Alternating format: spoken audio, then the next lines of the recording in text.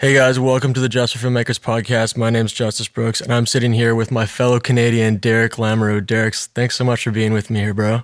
Thanks for having me on the podcast, man. I'm super excited that you're starting a podcast, and glad to be a guest. Yeah, man. No, you're the first Canadian we've had on here, so I'm a little bit biased, but I'm pretty excited to kind of hear your perspective. But yeah, so for those who don't know, Derek is a DP. He's a director. He owns his own company. He's based in the Toronto area, and been following his work for a while. And from a DP standpoint, dude, you are crazy, man. Anytime I'm talking to somebody about Blackmagic, I have your stuff, and I'll be like, oh yeah, this was shot on Blackmagic. And people are like, what? Like, you can really kind of pull the best stuff out of it. Yeah, man, I'm really excited about it. Sweet. Yeah, no, I'm looking forward to having a conversation, and hopefully the people listening will get some value from today. Awesome, dude. Yeah, well, we'll get into it. Yeah, so like I said, I've been following you for a while, but for those who don't know, are you able to kind of just give a bit of a background as to, like, you know, where you're from, how you got into the industry, what kind of work you do, and yeah, we won't get too far into it because we'll ask a little bit later, but kind of where you want to go kind of down the road. Sure. Yeah. So my kind of background was a little bit untraditional. You know, I think like many in film, I started making like movies and stuff in probably as far back as elementary school, just like, you know, for school projects and whatever. I never really did like skateboarding or music videos. It was just like school stuff. And then eventually I was, you know, just starting college, and I was trying to transitioning into being full-time self-employed. And I started doing photography and videos, and then all of a sudden it became a full-time job. So I didn't go to school for photography and video. I actually went to school for business. And at the time, there wasn't a lot of photo and video places where I was. And now, I mean, there's a ton, but I live in a small town called London, Ontario. It's like 2 hours outside of Toronto. There's like 300,000 people here. And video, probably like 6 years ago when I first started, it wasn't as popular as it is now. That's for sure. It wasn't popular at a college level. It wasn't as popular on Instagram. And, you know, I first just got started with like a Nikon camera, which is so frowned upon now. But yeah, I get started with a Nikon. I shot a commercial for a local college, and then it ended up it was a mental health ad, and it ended up going to theaters. And that was kind of like the Kickstarter to, you know, my quote unquote career. Yeah, that's awesome. It's actually really interesting because a lot of the guys I know actually who haven't necessarily studied film but who work in the industry have a business degree. So Tyler he was on episode 2. He said, yeah, he's like, I had a business degree, and he's very similar to you. He's like, yeah, I started a business, and, you know, there wasn't a lot of, like, he's from LA, so there was a lot of filmmaking, but he's like, you know, I just kind of figured, what if we just like buy a camera and I learn it, and, you know, I do our own stuff, and that's kind of how it took off. So that's really interesting, and I'm sure that, you know, your background in business even now helps you how you run your production company. Yeah, I mean, so like, you know, the background in business, I mean, at the time when I was going to school, I didn't think I was learning anything about business, but I think there's some slight things I did learn going to school for business that have helped. But really, the owning your own production company was that thing that kind of taught me everything. You know, from the creative standpoint, I always say I'm like 49% creative, 51% business. And for me, running the business taught me how to run other companies that, you know, I've also invested in or run now as well outside of film, or, you know, related to film. And my company, Rue Agency, you know, we do everything from docs to commercials, broadcast to web content. And that, you know, wasn't an easy build. I learned the hard way, you know, whether it was not getting paid by a client or, you know, missing a project due date or something like early on. But all of those things, I think I learned as I went. And then, you know, you meet really, really good people along the way that help you get to where you are. Like, I've met through collaboration and networking, probably some of my best friends and some of the people that make my stuff amazing. Yeah, that's cool. I'm a little bit curious because you were saying, you know, you were doing filmmaking, you know, as far back as like elementary school or primary school, wherever you're listening, that's what they call it. What made you go into business instead of saying kind of pursuing something like full-time in filmmaking right off the bat? My parents. Oh, really?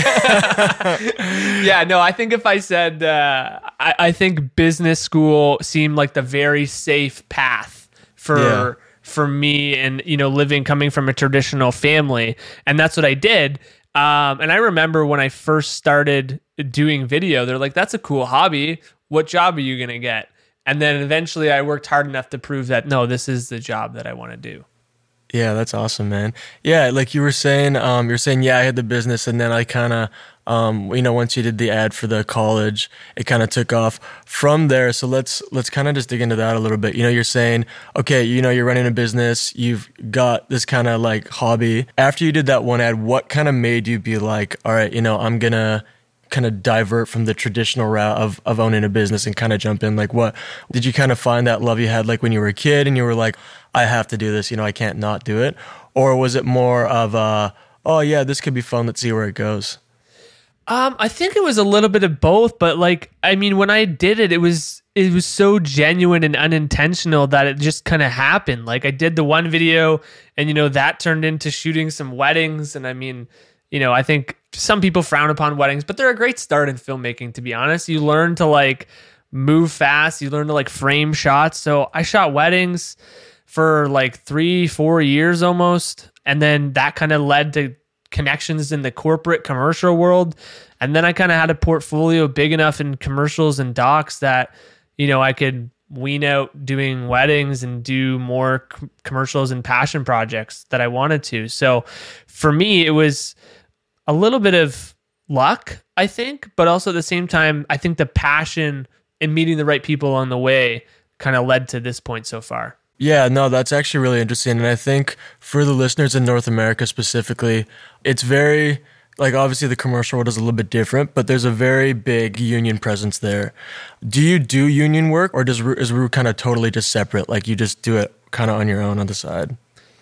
Yeah, so the agency doesn't do any union work, and I don't belong to the union, so I don't do any work through unions as a freelancer. So that kind of gets confusing because, I freelance for other production companies and agencies, but I also own an agency. So I get to dabble in both worlds. For anyone that's listening, actually, I don't know how many people actually know I own Rue. Yeah. But yeah, no, I don't do any union work at all. Yeah, no, that's good. And I find, I've said it before, it's really interesting to find how different industries work in different countries. For me, I've kind of lived all over.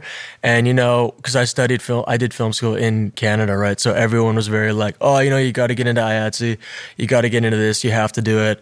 And, I was kind of like, we'll see. And then I go to Europe and they have a union, but it's very agency based, right? And then I come here to Australia and it's even more agency based. So people are like, oh dude, why would you join the union when there's all these different things? So something I kind of want to ask is, how long have you had Rue? How long has it been up and running? It got rebranded. So almost 5 or 6 years now. Yeah, crazy. Yeah, so for somebody who's just starting out, maybe they are starting and they're just kind of they've just gotten into doing weddings and to do just smaller individual projects. For them to look at someone like you who has, you've had an agency for 5 years, you're doing a lot of commercial work, you're doing a lot of cool stuff. What was the transition like? You said when you did that college project, it kind of was like that tipping point. Was there a tipping point that kind of allowed you to go from doing smaller projects where it was just you, where you were doing everything, to being able to work on, bigger projects where, it's not only a bigger client and a bigger production, but you were able to get a bigger crew and get a bigger, do you know what I mean? Like a bigger kind of production value with it. Yeah. So, the leveling up, I think, I'd sometimes call it, is how do you get to that next level? And it's honestly, it was a decision that I made to, one, have no ego at all. So, be prepared to find people that were better than me at the things that they were better at. And then also just be able to give up control on certain things. So for me, early on, when I started collabing, I would go out and grip on other people's shoot, or shoot behind the scenes for them. Meanwhile, I knew I could do the same job that they were doing, but I was I'm just going to do that. And then I'm going to prove myself that I can do what they're doing at a higher level and add some more value. And I ended up, producing or directing at the end of the day. And they were like, cool, I'm going to get you to come do the next thing. And then, they would get a bigger project. And then when I had a project, I would give up all the money I would make on a project. So not a great business decision, but good creative decision. And I would hire as many people as I could afford and justify. And, I would say like 4 years ago, it was like the transitioning from me being a single filmmaker to like, okay, now I'm going to always have an editor. I'm going to find someone to edit. Okay, now I'm going to bring someone with me to do audio. Okay, cool. Now I got a 2-person crew. And then from a 2-person crew to a 4-person crew was like, okay, the budgets have increased a little bit because I can tell clients, hey, this is what you're getting at the end of the day, and this is why it's better. And then I would just made the decision, okay, you know what? Instead of charging this, I'm going to charge this. And I kept doing that until someone said no. And then I was like, okay, no, I can't do that anymore. Obviously, someone said no. And I would just bring a couple more people out. I would make the little money. I would ask them to come out maybe for a discounted rate. We'd build a relationship that way. And then, I remember my first set with like 22 people.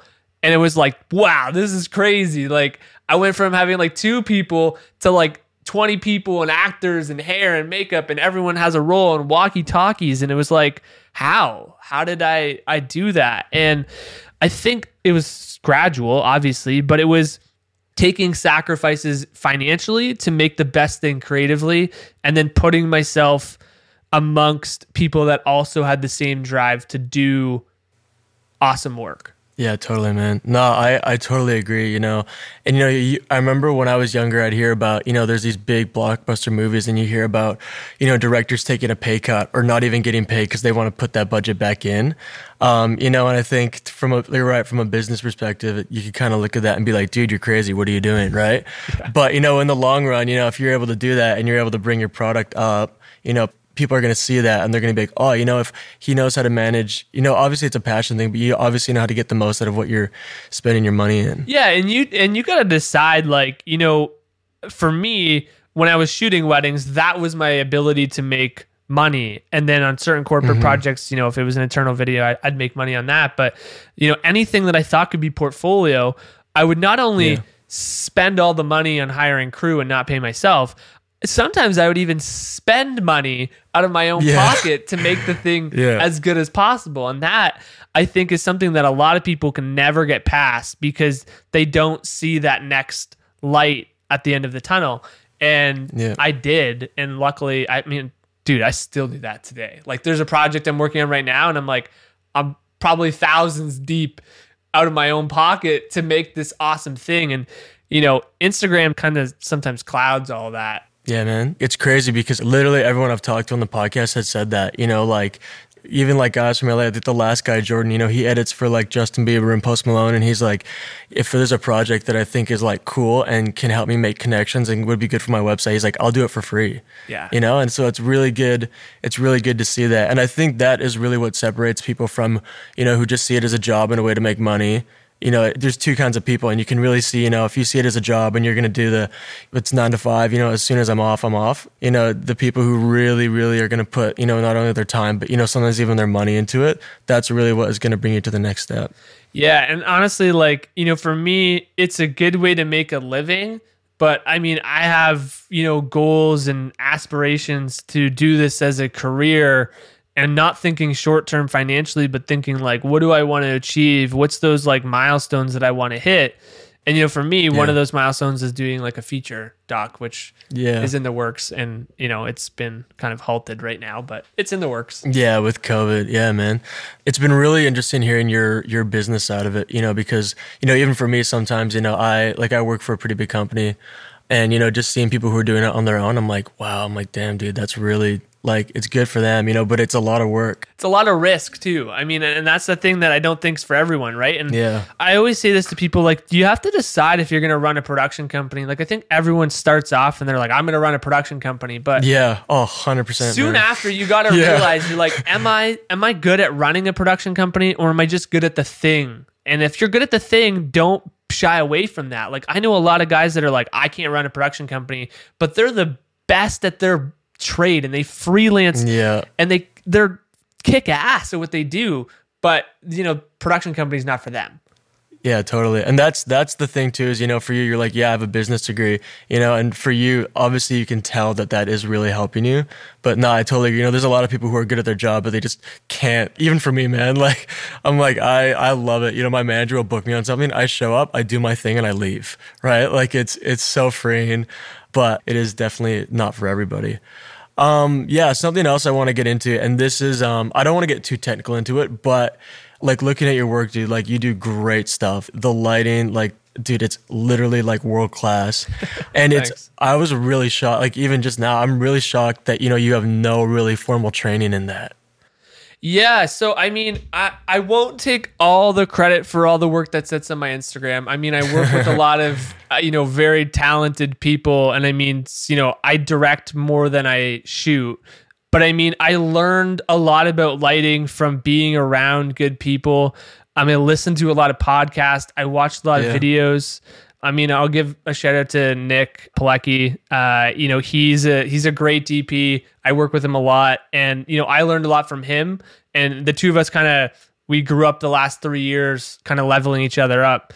But I think for people that are looking to get good images and learn stuff, I'm not like a super tech person. Like, the latest cameras I used to get all excited about that and go to trade shows and stuff. But honestly, like, man, like, once you learn, listen to a couple podcasts like Wandering DP or, whatever, watch some breakdowns, learn it, and then just do the thing. And then you'll get better at it. Yeah. Like, I'm still shooting passion projects just to practice lighting, man. Yeah. It's something you'll never stop learning, especially if you put yourself in situations that are complex and challenging.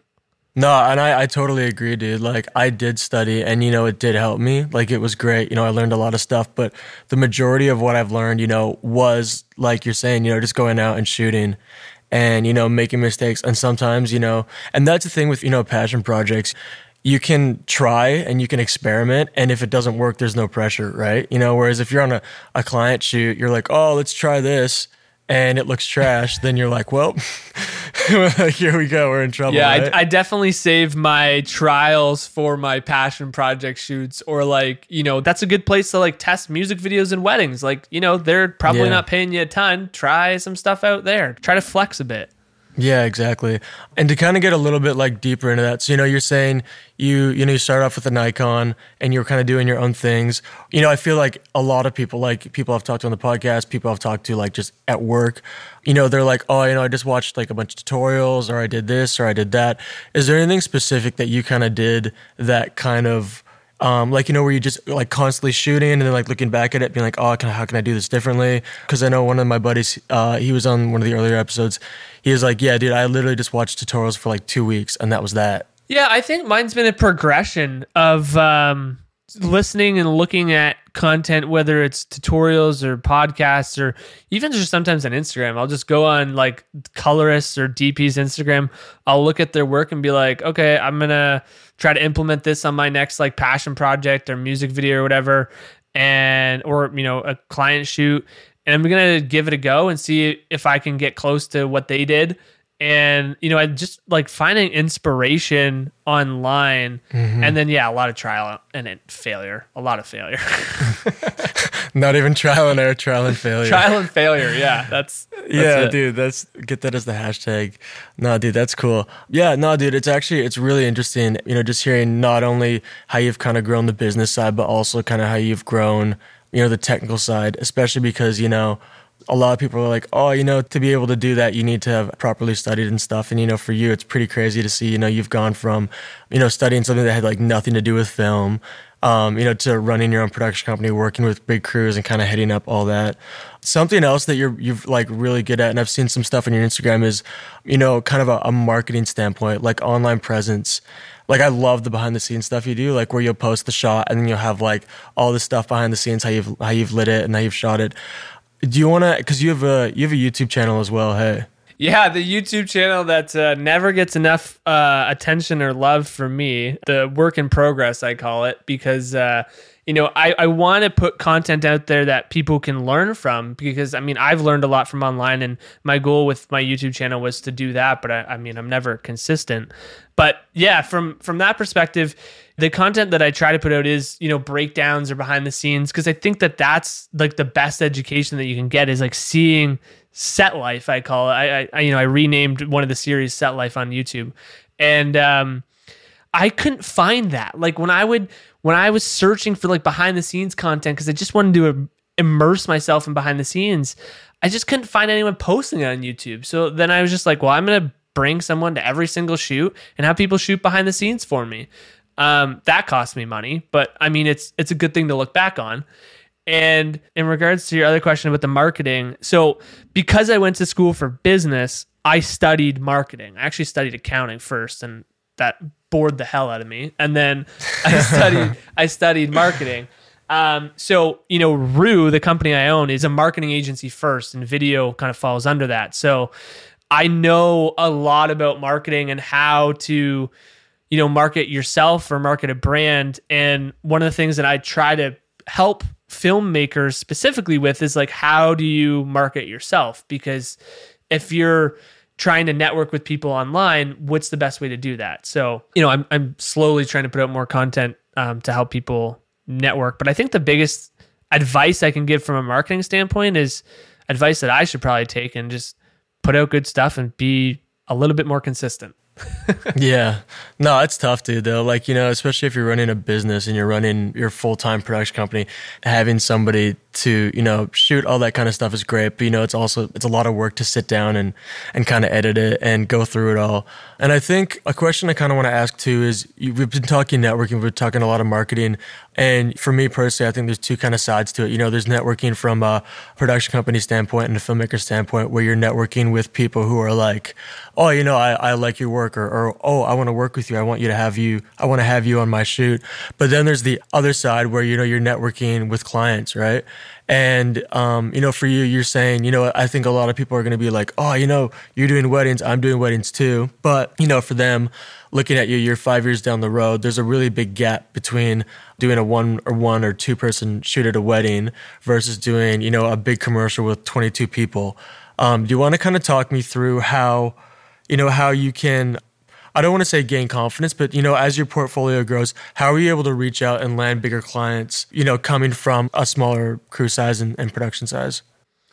Yeah. So where I am, video is not super popular. So at the beginning, when I first started, I was trying to sell people this idea of video. And I went around to local businesses and I was like, hey, you need a video. And I went to like the local like Chamber of Commerce, which I'm still a part of for other reasons. But I was trying to like sell everyone this idea of like, hey, video is a good thing. And it didn't work that well, actually. We talk about trial and failure. It's going to be my new thing. That didn't work. I couldn't sell people on something that they didn't need. So that was something I learned very quickly of like, okay, you know what? I'm not going to sell people on something that they don't need. So how can I get people that need video to pick me? That became the question that I had to figure out. And what I became good at, and through marketing, I think I got some experience from this, was two things. One, I got really good at SEO. So I built a kick-ass website, and I got good at putting like tags and descriptions and writing for SEO. So go take a course on that. It's helpful. And I would get a lot of leads. I got myself on the first page of Google. So locally, businesses that were looking for... Dude, that's great. Yeah. Businesses that were looking for videographer, I was on the first page of Google.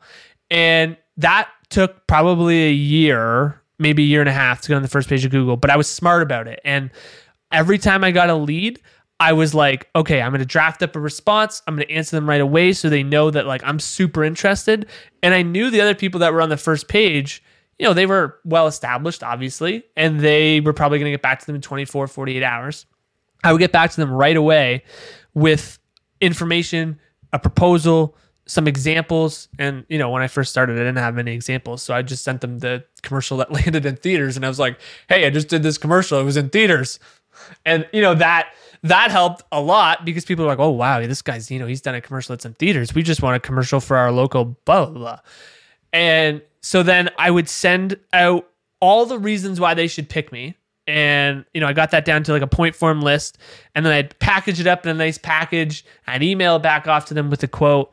And at first, my quotes were probably a lot lower than the rest of the industry. And then that changed really quickly because I knew I didn't want to be known as the cheap guy.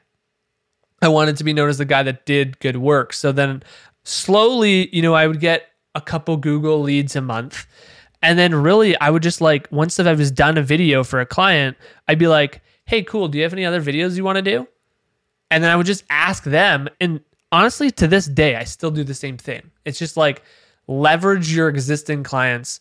I don't have a sales team that works for Rue. I don't go out and sell. I probably should. I would make way more money if we actually sold anything.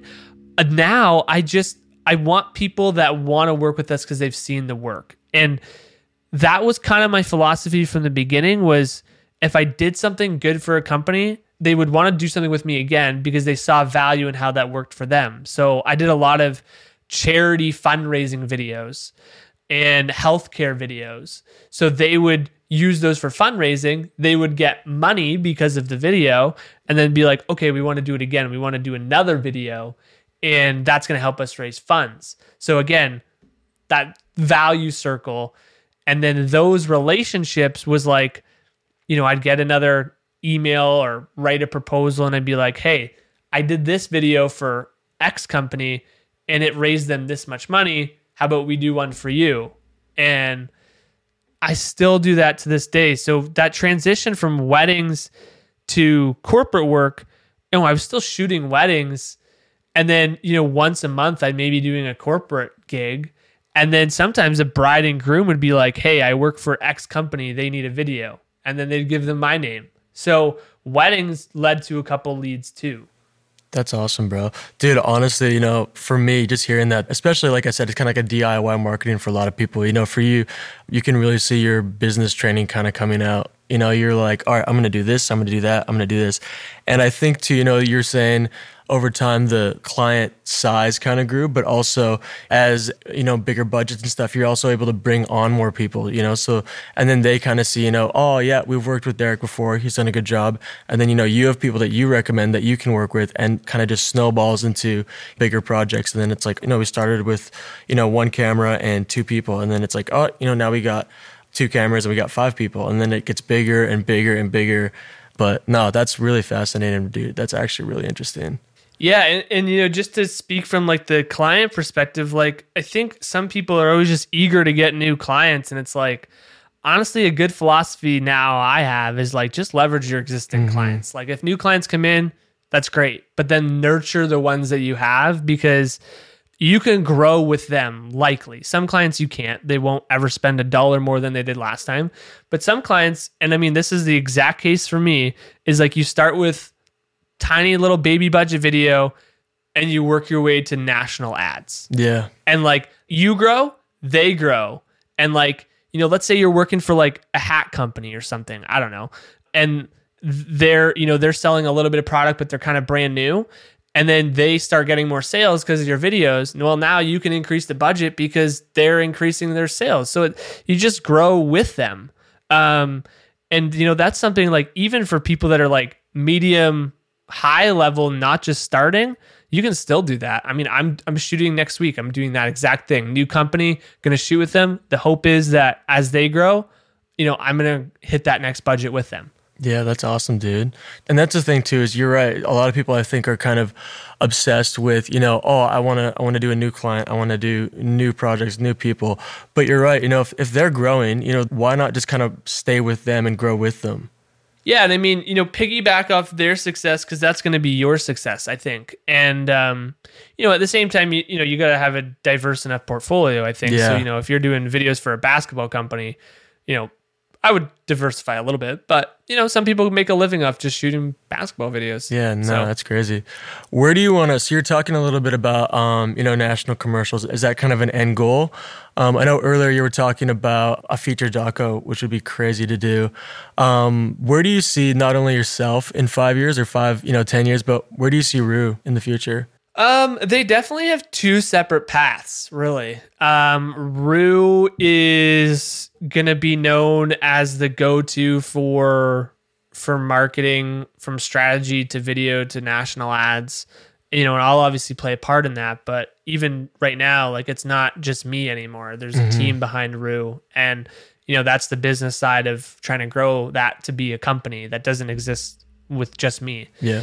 And then from a personal standpoint, I am doing a feature doc right now that got put on kind of hold because of COVID, and you can't travel outside of this country. Yeah, it's rough. But I have a plan for a couple more passion projects. I produced a short film that won a lot of awards last year, which I'm super grateful for the team that worked on that one. And that was a good eye opener into, like, I want to do more short films, short docs, maybe some narrative stuff. Yeah. I have like a docu series that I'm going to work on after my first doc's done, the feature.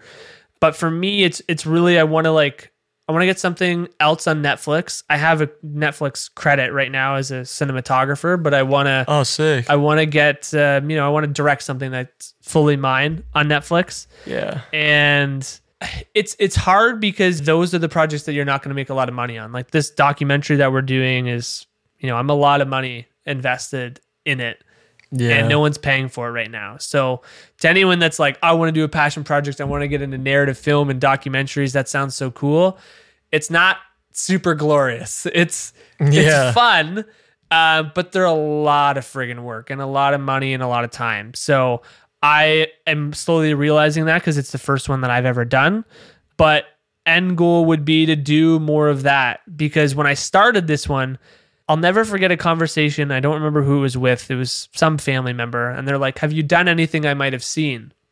And my answer to this day still is, yes, the stuff that you skip past on TV. That's awesome. That's always been my answer. So I don't, as much as I have a couple things that have went to like smaller theaters and, the thing I helped kind of shoot on Netflix, I want to be able to say like, no, you can go check out this thing I shot. It's on Netflix. Yeah. No. And like, that's just been a goal of mine. It's not even like Netflix. It's just that idea of like, I want to tell people, hey, check this out. Yeah, no, totally, man. And I agree what you're saying, like people who are like, oh, I want to do passion projects. I want to do projects outside of my work. I do the same thing. I do a lot of stuff, but I find, there comes a point where you have to like get other people on board too. And then it's that awkward, like, oh, do I have to pay them? Do I not? Cause for me, it's like, I'll shoot all this stuff and I'll just like hit up some of my friends who are actors and models. I'm like, hey guys, I'm just going to shoot this. Let's go do it. And you shoot it and I'm like, oh, this is sick. And I'm like, well, now I need the sound design. I'm like, dude, I'm trash. Like, I'm so bad. Right. So then I'm like, I go to my sound guy at work. I'm like, hey bro, I'm like doing like a passion project and I have like no money. Do you want to help out on it? And for him, because he does his own music, right? He does the podcast actually. His name's Phill Metcalfe, and he's like, yeah, bro, totally, right? But for me, then I'm like, okay, great. Now I can color grade, but I'm not like a colorist, So it's you come to that point where you're like, and that's where the relationships come in, because you can only go so far by yourself. But like you were saying earlier, you find people who have that same mindset, who it's not just a job to, they have that drive and that passion. But no, dude, I totally know what you mean when you're like, yeah, cool, I did this all on my own, but like I can't finish it and I need help, Yeah, I have that a lot, honestly. Like I shoot more than I do more than I probably can handle. And then some stuff, never gets to see the light of day, like my podcast, because you just get bogged down with one element of the chain. So I think surrounding yourself with good people that have skill sets is super, super important. Yeah, dude, totally. And even like you were saying, you're like, I've made no money on some things and I've actually lost money on it. I think that kind of attitude is really what's going to separate people who are going to be, I don't want to say successful in the industry, but the people who are going to like make it to the next level, you know, because it's not something that you can just kind of go halfway or, oh, you know, it's my time's up. That's it. And I think, you know, if you want to do things like short films, or you want to do things that you can, you know, submit to festivals or stuff where you have a creative control, the sad like reality is that you're going to have to do a lot of things. And, you know, if you don't have a budget, whenever I ask people on, I'm like, hey man, like I'm just straight up. I'm like, you know, I'm just doing this for my own. I'm not going to make money off it. It's just purely for portfolio, to network, you know, to grow professionally as well. But nah, dude, I totally get what you're saying when you're like, yeah, great. Now I'm here, and it's like, okay, I don't know how to color. I can color grade, but I'm not like at that level. I don't know how to do sound. Yeah, like it's such a situation to be in. Cool. And you were telling me earlier that you actually have a project on Netflix. You know, I think for people who are, you know, not only in the independent world, but I think people who are just starting out, I find people say, oh, I want to get into a festival, or they say, I want to get it on Netflix. Are you able to kind of just chat me through the project, and then kind of, you know, what role you played on the shoot, and then also what the process was like getting it from, you know, I don't know if you're on it on pre-production, but pre-production, production, post-production, and then obviously distribution? Yes, it's a documentary. It's called Generation Iron 3. It's a bodybuilding documentary produced by a company in New York. They have like, I don't know, 40 something docs, a lot on Netflix. I got a call out of the blue. Their producer called and said, hey, we're shooting a guy in London. He's a bodybuilder, you know, world famous. And we need someone to follow him for like 5 days and just capture everything. And I never really, like, I had done a lot of like doc stuff before, obviously for just like corporate clients. And I was like, you know what, sure, I'll do it. You know, do we have a crew? And they're like, no, it's just you. And this was like the point where I had kind of stopped filming stuff, and I was more so directing and just doing passion projects. And I didn't own a ton of gear. And I was like, well, just so that you guys know, like, I'm cool with it, but like, it's going to be challenging. And they're like, yeah, that's fine. So I was like, okay. So man, I had at the time, I think like a Sony A7 III. So, you know, a DSLR or a mirrorless camera. I shot most of it on like that camera and a shoulder rig and like a wireless lav. And I was doing audio and I was doing camera. One-man band. I was the one-man band, dude. Dude. And so we filmed with this bodybuilder, Regan, for like 5 days straight in London, just following everything that he did. And so I think in the doc, you know, he's like a one of five main bodybuilders in the doc that they featured, and you know, it's like a 10-minute segment, but all I did honestly was just film it, hand them off the footage, and you know, they did the rest and got it on Netflix. I wasn't really involved in the pre-production or post-production, so that's why I say, I mean, it's a Netflix credit, but like I didn't have a huge role or final say. It was just, you know, it's cool to add a feather to the cap, but it's not, you know, my capstone project, let's say. Yeah. No, but honestly, dude, even, you know, for a Netflix project to be able to reach out to you, you know, it does say a lot about, you know, not only your work, but like, obviously, you know, reliability, you know, professionalism and all that stuff too. And, you know, I totally agree with what you're saying, you know, because I am a DP, and, you know, sometimes I don't want to say I get to the point, but I'm like, oh yeah, dude, like, you know, I'd much rather sometimes be focusing more on just the creative part, right? I don't want to have to think about booking gear and stuff. But at the same time, you know, I think it's really important because you have that skill, like you've shot, you know, as a director, what you can and can't do and the ramifications of the decision you're going to make. And also, like, from an employability standpoint, you know, say if you were only a director and they're like, hey, can you go shoot this? And you're like, oh, I don't know how. It's like, well, there's a job that's gone, you know? Yeah, and it was a connection I didn't want to lose, because I think at the time, I was a little bit skeptical. I was like, why is this random company from New York calling me? I don't know who you are. Yeah. And I was a little bit iffy, like, I'm not the best shooter, and like I don't own like a Ari or a Red at the time, and but they didn't care. They just were like, they didn't care about like how pretty the images looked. It was about capturing the content, and I think that goes back to, you know, my feature that I'm working on now is not about the prettiest of lighting. It's a hockey documentary. It takes place in hockey arenas, and you know, sometimes it's the story that's the most important. And, you know, my Instagram is full with like pretty images and behind the scenes of big gear sets. But like the reality is sometimes you don't have that or you don't need it. And yeah, that was probably a good example of that. So people that, go and watch that, don't look at that work and be like, that's, Derek's best work. Cause it's not, but it's on Netflix. So we'll leave it at that. Yeah, dude, that's awesome. Nah, and even just going off the hockey documentary, I saw you've done some stuff with Zach Bell, aka Always Hockey. The guy's an absolute freak, man. How did that project come about? Yeah, so I'm a big hockey fan. So, I did this hockey doc, and Zach is actually unrelated to that. It was actually a client of mine, a guy I share an office space with. He, one of his clients is Grit, and they were releasing a new hockey glove. They do a lot of hockey bags, and they were coming out with a glove. And anyways, they partnered up with Zach, and Zach was going to film the video himself, like he does his own YouTube videos. And my buddy had worked with Grit in the past, and just said, hey, we'll shoot it. So I ended up directing that project, and Nick, I ended up shooting it. But we went to Zach's, where he lives, for a day and spent a day with him. And the dude's hilarious. He's a fun guy to hang out with. And then, his hockey skills, man, we are something else. Honestly, like just, you watch him do his thing, and it's like, why doesn't he have his own TV show or something? Like, the guy is super, super talented.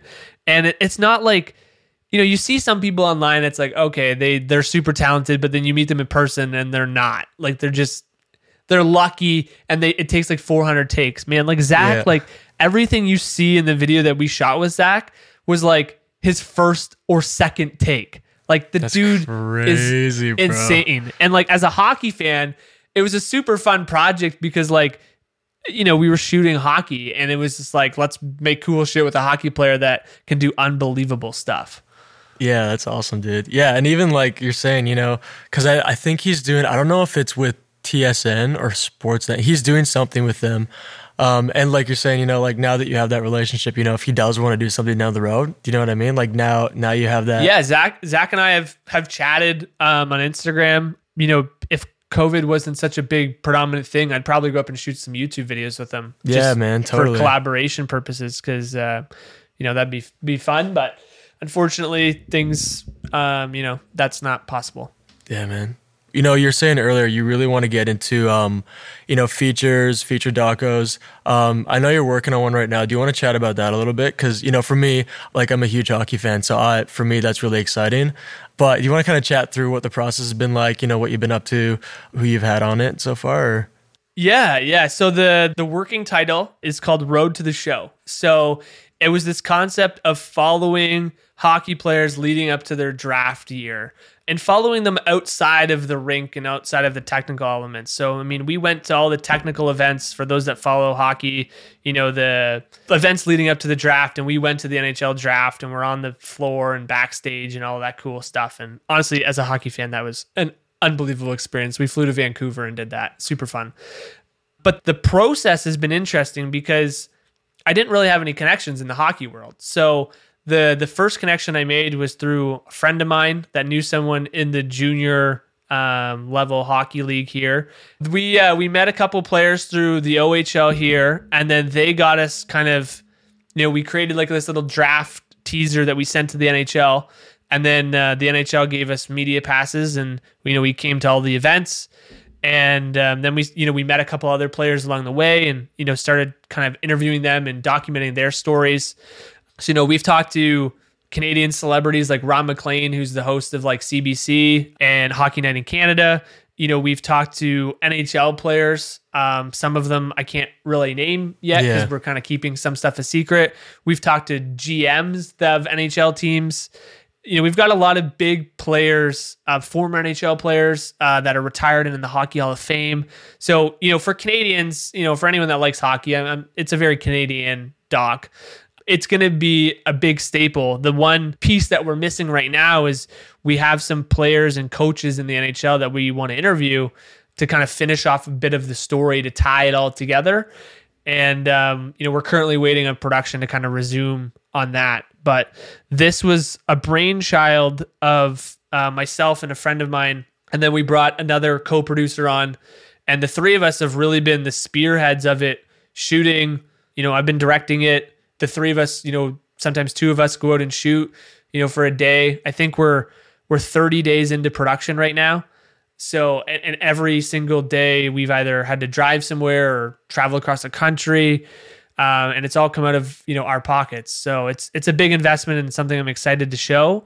If anyone's interested, I have some behind the scenes on my YouTube channel that kind of show episode 1 to, I don't know, I think it's episode 4 right now, but I'm going to document the whole process from production to post-production when we're there. And, if it gets picked up by a streaming platform, I'm going to document the entire, every single call, how we got into the NHL. I've got that on phone record. I've got all of it. Because I was going to ask, I was like, dude, that's crazy. It sounds, oh yeah, we just connected with some junior players, then we networked. And the thing is too, I think that is interesting because, it's crazy, it's exciting, but at the end of the day, that's a corporate client, right? So that's a total different way of networking. And dude, definitely, yeah, let me know and I'll post some of that on the Instagram. Because that'll be really fascinating to see, because it's pretty much anything that you're doing for that is applicable to almost any client in a little bit of a way, in the corporate world. Where are you looking to do once it's done? Are you going to send it to Netflix? Are you going to send it to festivals? What's the plan? Nah, Netflix would be the main cat's one. Meow. That's the main one. I'll take anything. Honestly, I just want to have something that we're proud of. We got to make that didn't have a hidden agenda for a client. We had full control over, and ultimately I can show people, I can sit down with my family and my friends and say, hey, let's watch this thing that I made. We may do a festival run. I do want to put it in a couple of theaters, at least for the people that are involved. I think we could sell out a couple of those. And, at that, it's just really, that's going to be my first kick at this, world of feature films. And I've learned so much from it so far. All right, awesome, dude. Now I kind of want to get into the just into the last part of it. I've been asking these questions to everybody on the podcast, and I've gotten different answers from everybody, which is really good. Some people, they've said totally different things, and it's totally valid because everyone has a very different way of getting into the industry and a very different way that they work. For you, because you're a bit more in a director's space now, I'm kind of interested to see and to hear your perspective, especially because you were saying, oh, I used to be all excited over the new gear and stuff, and now I'm a little bit more looking into directing and much more project-based. Do you think film school is worth it, or is it better to teach yourself? And I know for you were saying you're totally self-taught, which is crazy because some of your stuff is just unbelievable. Yeah, I'm just really curious to hear what your answer is on this. I think that the option for film school is a good option for people that like learning in an educational environment. And I think some people need school as a way to show up every day and have that motivation. They can't sit and find all the content on YouTube or find all the podcasts. They need school to go over it. And there's nothing wrong with that. I think that if that's you, or if you want to try out filmmaking and you don't necessarily know the connections, film school seems like a good way to make those connections. And I know people that have gone to film school and they've been successful because the connections that they made at film school. What I think my biggest thing about film school is that some people think that once they graduate, they're going to be the next, Roger Deakins. And everyone comes out of film school and wants to be a DP. Yeah.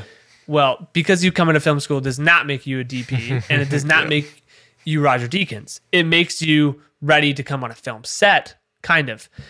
So I work with a lot of students that come out of film school and they want to come on my set and they're like, hey, pay me, can I be your DP? And I'm like, well, no, you can come out and see what it's like to be on a set, and you're going to get some value from coming on my set and seeing what it's really like and not in a school environment. So I stress to people that are, contemplating school and work, which one's better. I think you're always going to need the real life experience to put on your portfolio and to show people and talk about. School is a good way to learn all the technical elements if you care about that. And it's a good way to make connections and learn the basics, but you're always going to need set experience. You're never just going to walk out of school and create your feature film. You're not going to walk onto a Hollywood commercial set. You got to build up to that and, leverage the connections you do at film school to help you with that. And yeah, I don't think there's anything wrong with either direction, and I'm kind of impartial, but I think experience trumps everything. Yeah, no, I totally agree. And I think, there is, I don't want to say there's a stigma, but there is sometimes this attitude of people who come out of university with like a film degree or a film studies degree, they're like, all right, you know what, I'm a filmmaker, I have to do this. But at the end of the day, realistically, you're starting at the same spot as somebody who didn't. And, I totally agree. It's a very safe environment. If you like faceplant and you fail, in film school, it's a very safe environment. Oh, it's like, all right, no, try it the next time. But, I think you definitely do need that real world experience, not only because, you're going to learn technical things because, in school, yeah, they do everything quote unquote properly, but in the real world, that's not how it is. So, you're going to see how people work in the industry, but also it's just that environment and that networking, it's kind of a bit of a bubble, but I think that's where internships can be good because it is a little bit like, you are in school, but you're not. But no, I do agree totally that there's nothing like the real thing. And, you can definitely tell when somebody has come out of that environment. And again, like you said, it's not a bad environment. And yeah, at the end of the day, whether you have a degree or not, you'll probably be getting somebody coffee or you'll be coiling cables. And the thing is, I know people who've said they'd rather have people who didn't go to film school because there's not that, I don't want to say ego, but there's that, oh, I've studied, I need to at least be doing this. You need to have that humble attitude and be like, you know what, dude? Yeah. And especially, for me, like I've moved around a lot. So I've had to do that multiple times where I'm like, you know what?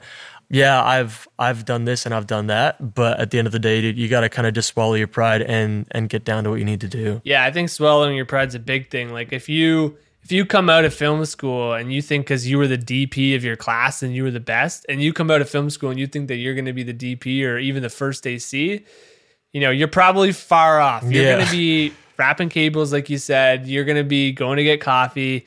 Those types of things that if you have a good attitude to, you will get brought back and people will recognize that more than anything. But if you have a shitty attitude, man, I've had so many people come out on set, they have a shitty attitude, never bring them out again. And they could be the best person at their job. You have a shitty attitude, you're never coming again. Yeah, oh, totally. And as I've said this before, the entry level stuff, at the end of the day, anyone can get somebody coffee, anybody can coil cables, but we're going to call you back because you had a good attitude and you were good to have. And especially in this industry, because, you work long hours. It's not like a 9 to 5. It's not only having a good attitude about what you're doing, but, just having that kind of endurance and that drive to kind of get through. Because I'm like, dude, when I was in uni and I did like my internship, it was like in the Canadian winter in Alberta, we did like a 23-hour day, a night shoot. And I was like, dude, I was like, you know what? I was like, I'm gonna have a good attitude, but this is not a good time. Yeah, like I've brought out guys and their job that day is to stand outside and make sure the light doesn't fall down in a windstorm because we need to get the shot. And that's their job for the whole 12-hour day. And you know what? That's the test. If they have a good attitude, I'm gonna bring them out again. They're probably not gonna have to do that anymore. But if they have a shitty attitude and they're on their phone all day, nah, sorry, I'm not gonna bring you out again. Yeah, no, dude, on that note, I remember, I think one of my instructors told me this story about some girl who actually had gone to my uni. They had people like 5 kilometers out from the set holding signs, diverting traffic. And they had like 6 of them and they wrapped at like 1 a.m. and then they all went to the bar after. And they were like, where's this person? And they had forgotten about this person. They went back 2 hours later after they had left, and she was still standing there with the sign. That's a good attitude. I want that person. Yeah. I want that person. Yeah, exactly. But I was like, dude, and apparently they didn't tell her originally. They're like, yeah, we just finished. And she was like, okay, cool. But in reality, they'd been gone for that. Oh, man. It's gone for like 3 hours. Funny. That's great. Yeah, we'll hop over to the second question. And again, this is what I was saying. You're a bit more of a director now. You're shooting, but you're not doing it as much. Are you a buy gear kind of guy, or do you prefer to rent? Obviously, it kind of depends on the project. And I know you do a lot of passion projects, so I can imagine having your own gear could be good with that. Yeah, what do you do? Yeah, so my answer is probably a little bit unique for people that come out of bigger production hubs. So where I am, being 2 hours from the closest production center, which is Toronto, it wasn't really affordable to rent gear logistically because I would have to drive to Toronto one day, pick it up, rent it, and then drive it back the day after production. So you'd pay for a 3-day rental for a 1-day thing, and that not including the drive time. So for me, I just had to buy everything. And so every dollar I made went into buying gear. And it's benefited me now because I mean, it's kept its value and I'm able to use it. And, you know, I'd work with other people that have some gear, but now, man, I own enough gear now to do a big budget commercial without having to rent anything, which do I think that's better? No, probably not, because it's a lot of capital investment up front. But like if you're in this situation and you know you need the gear, like you just do what you got to do. And for me, it was literally every dollar I made went into buying the gear that I needed to and being smart about it. I mean, I bought a lot of dumb gear, but I quickly learned like, okay, if I'm going to buy something, it's got to make me money back quick. Like if I'm going to buy a gimbal, I need to know that I'm going to have a gimbal shoot where I need this gimbal for. And, you know, now I'm not buying gimbals. Like why? I don't need a gimbal. I don't shoot anything on a gimbal. I don't ever use a gimbal. So I'm not going to buy one. So not getting caught up in that trend.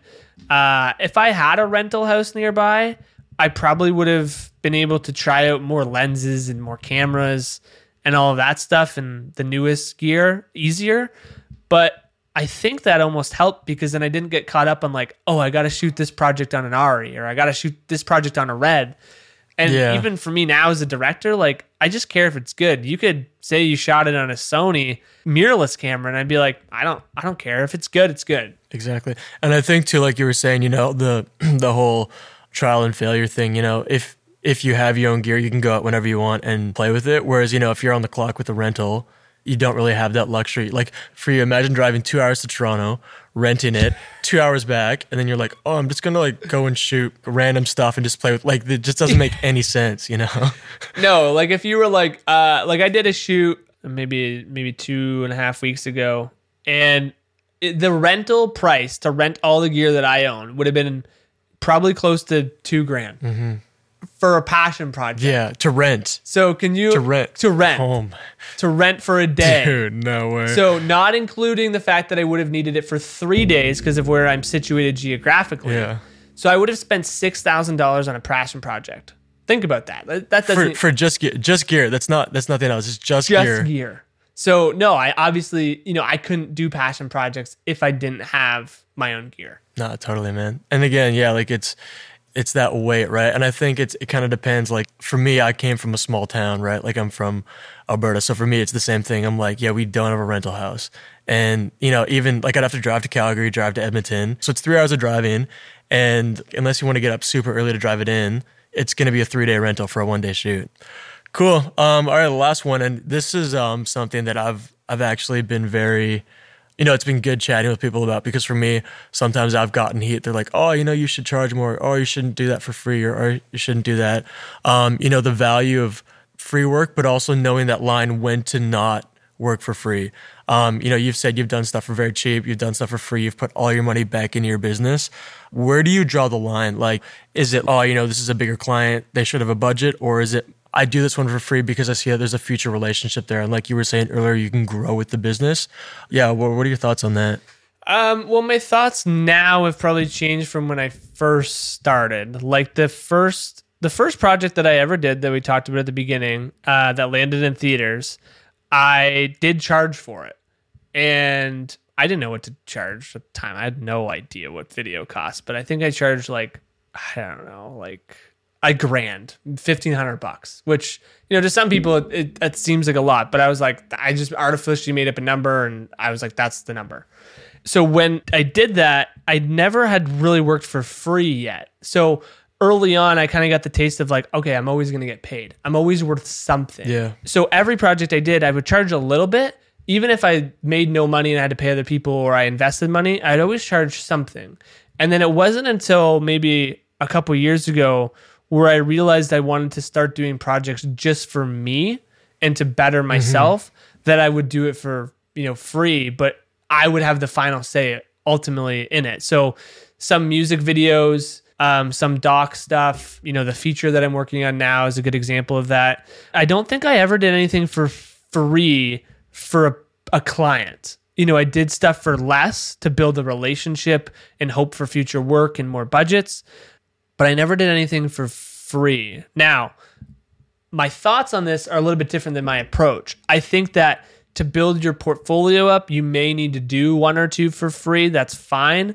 But you need at some point to really value yourself. Even if that's like 100 or $200. At least value yourself and then position yourself early on to be not the cheapest guy in the city. And I said that before, is like when I started getting work, I knew I didn't want to be the cheapest in the city. So I quickly changed my pricing structure. So for anyone trying to figure out what to charge or how to get their portfolio, I would say get a couple in the bank and then realize that you have some value. And there's plenty of ways to make money and then do passion projects. Shoot weddings, shoot music videos, get paid for those, and then experiment on the other stuff. Dude, this has been great. Thanks so much for sitting down with me, Derek, bro. It's been awesome chatting. Yeah, man. Hopefully people that have listened to this have learned a little bit about filmmaking, maybe a bit about business. And if you didn't know what hockey was before this, you should watch hockey because it's great as a Canadian sport. And no, honestly, I'm glad that you're putting out a podcast for people to learn from. So awesome. Thanks for having me. No, dude, it's been great. It's honestly been really good to just see somebody who's like, you're working at a really high level, but you're also like trying to keep growing and keep making the next step. So, yeah, dude, what are your socials? Where can people find you on Instagram, Twitter, Facebook? Yeah, so I primarily use Instagram. And when I say primarily, I mean I post irregularly, but the username's at Derek_Lamoureux. If you don't know how to spell my last name, LAMOUREUX. I don't use Twitter. I have an account. Don't use it. Don't use Facebook. And YouTube's a work in progress. So go follow me there. It's the same name. And there's some cool content and breakdowns and behind the scenes you should check out. Awesome, bro. Well, this has been the Just for Filmmakers podcast, episode number 4. Derek, thanks again, bro. And we'll catch you guys next time.